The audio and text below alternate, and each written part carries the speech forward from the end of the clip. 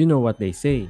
If there's no one to play with, then play with yourself. Kotaku.com seems to have been playing by themselves as they found out bots have been deployed into Destruction All-Stars. Do no harm on any human in this episode 121 of your daily dose of Pinoy gaming news. You're listening to Light Control.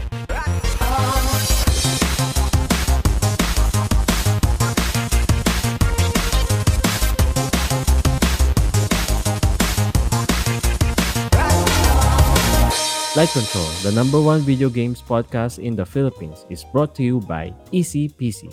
Don't complicate your first PC build, chillax. Take it easy at Easy PC. You know, it would have been great if this game is the new Twisted Metal game. The devs wouldn't have to deal with issues of deploying bots, nor needing to lure in gamers. As this Kotaku.com article suggests, Destruction All-Stars may be going down a process of slow death. Destruction All-Stars, released in February exclusively on PS5, doesn't seem to have a huge community of players online. So to help improve matchmaking, the developers have announced plans to add online bots. The use of bots being added to the game was revealed in a dev update post on Reddit. In the post, the devs at Lucid Games laid out their future plans for the online car combat game. Part of this plan is to add some robots. Quote, with a community the size of Destruction All-Stars, unquote, explained Lucid Games, quote, spread out across the world, we do have peak times and low times of player activity for online matchmaking, unquote. According to Lucid Games, the bots are being added to help improve matchmaking during the low times. Though a more cynical take is that nobody's really playing this game anymore, and the bots are needed to fill up all the empty slots for the few folks still around. It doesn't help that you need a PS5 to play All-Stars, and good luck finding one of those right now. Lucid Games did clarify that bots won't be added to the Blitz, a competitive focused mode. That will remain only humans to keep things fair. Other features being added at some point to Destruction All-Stars include a playlist feature, global parties, and improving slams. None of this stuff, including the bots, have release dates but will be added in the future as Lucid Games continues to support the game. Ang hirap mag-launch ng isang network game or isang multiplayer game kapag beginning ng ng launch ng isang console, no, Uncle Phillips? Parang nakakaawa lang ito, gano'n. Nakakaawa, di ba? Tingin na maglaro na kayo. Ito, may bot na kayong kalaro. Parang, libre na to libre na yung game sa PS Plus Yun yung ako in-add ko siya sa library ko pero hindi ko rin siya nalaro Kasi parang, wala raw walang point maglaro. Ganun ba? Parang, ikaw, sakit mo na ba to? Imagine Fortnite. Sige, imagine Fortnite tas walang... Wala kang kalaro. 100 player battle royale tapos walang players. And everything has to be match made pa, di ba? So parang kakaawa tong game na to.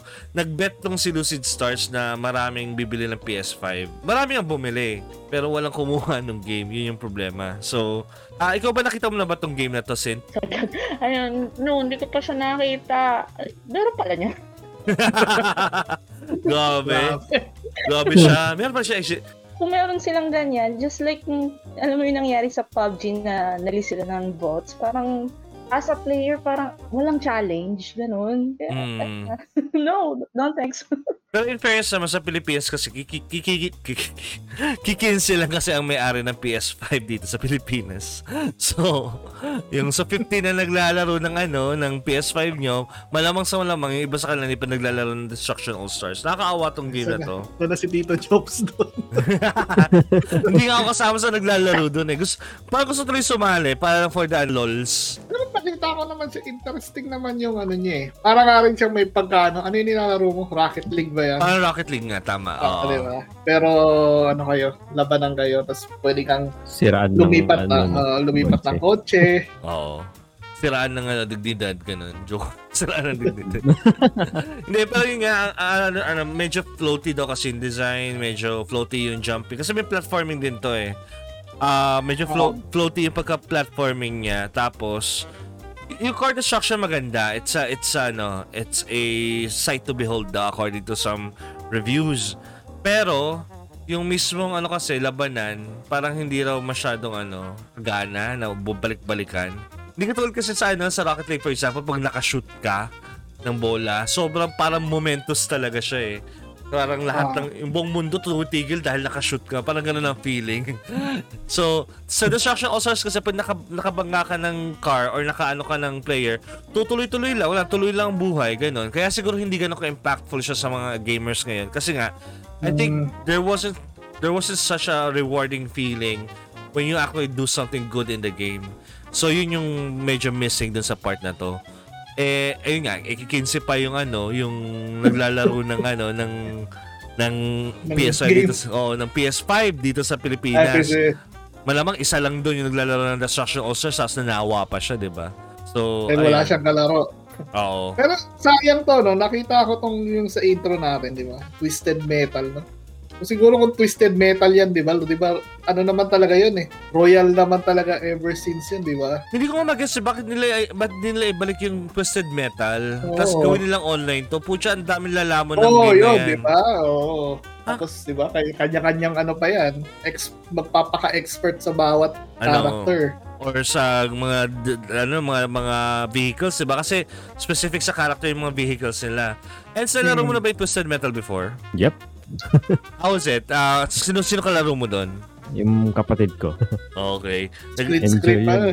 Nag-aasaran pa kayo pag naglalaro niyan? Oo. Ayun. Tapos tanda ko, uso nun yung may mga cheat code pa to, yung ma-unlock yung mga lahat ng kotse, ganun. So tingin mo ma-excite ka kapag nagkaroon ng Twisted Metal game sa PS5 na online?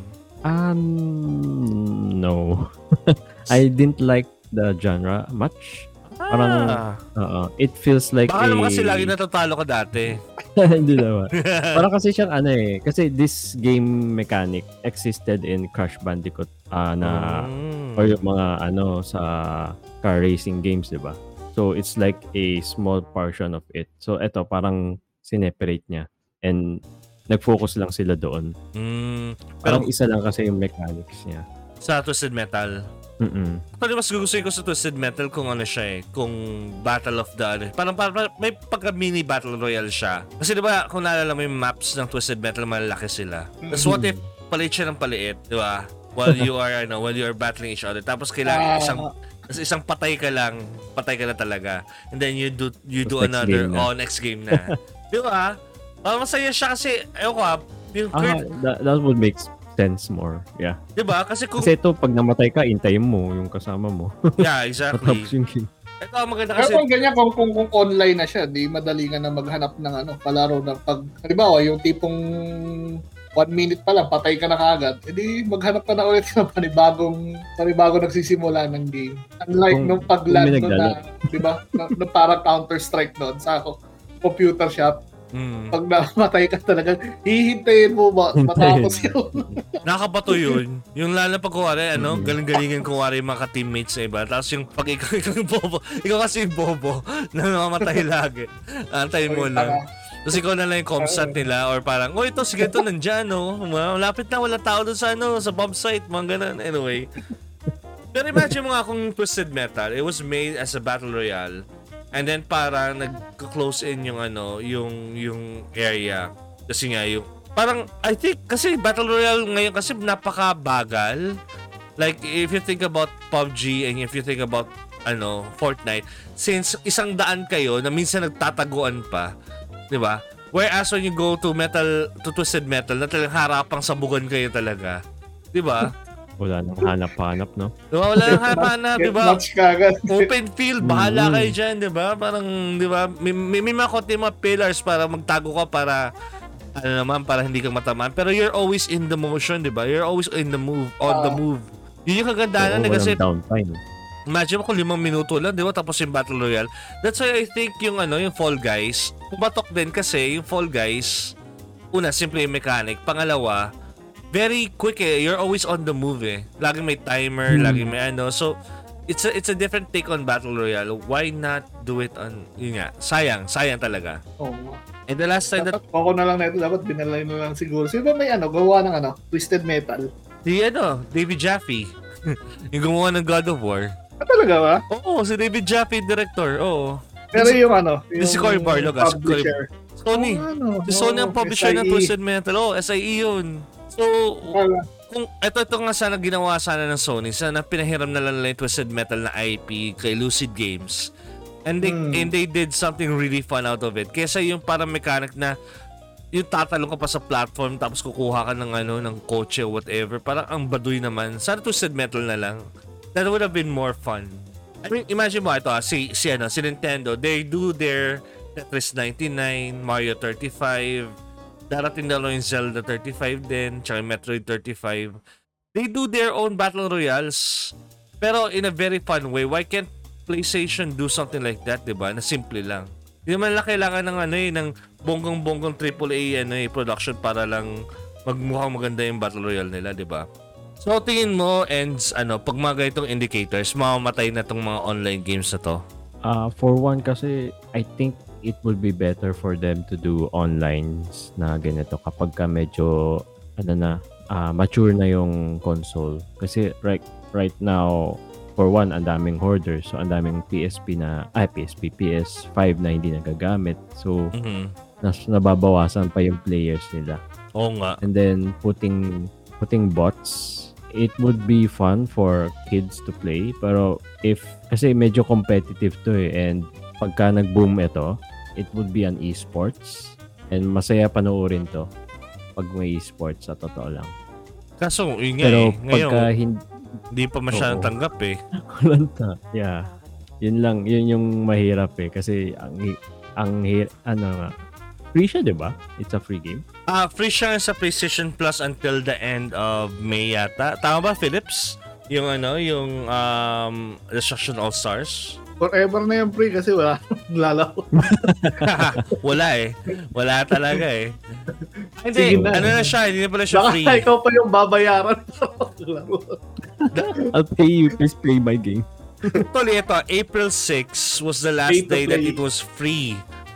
Pero $20 na lang siya after that. So, hindi na siya $70.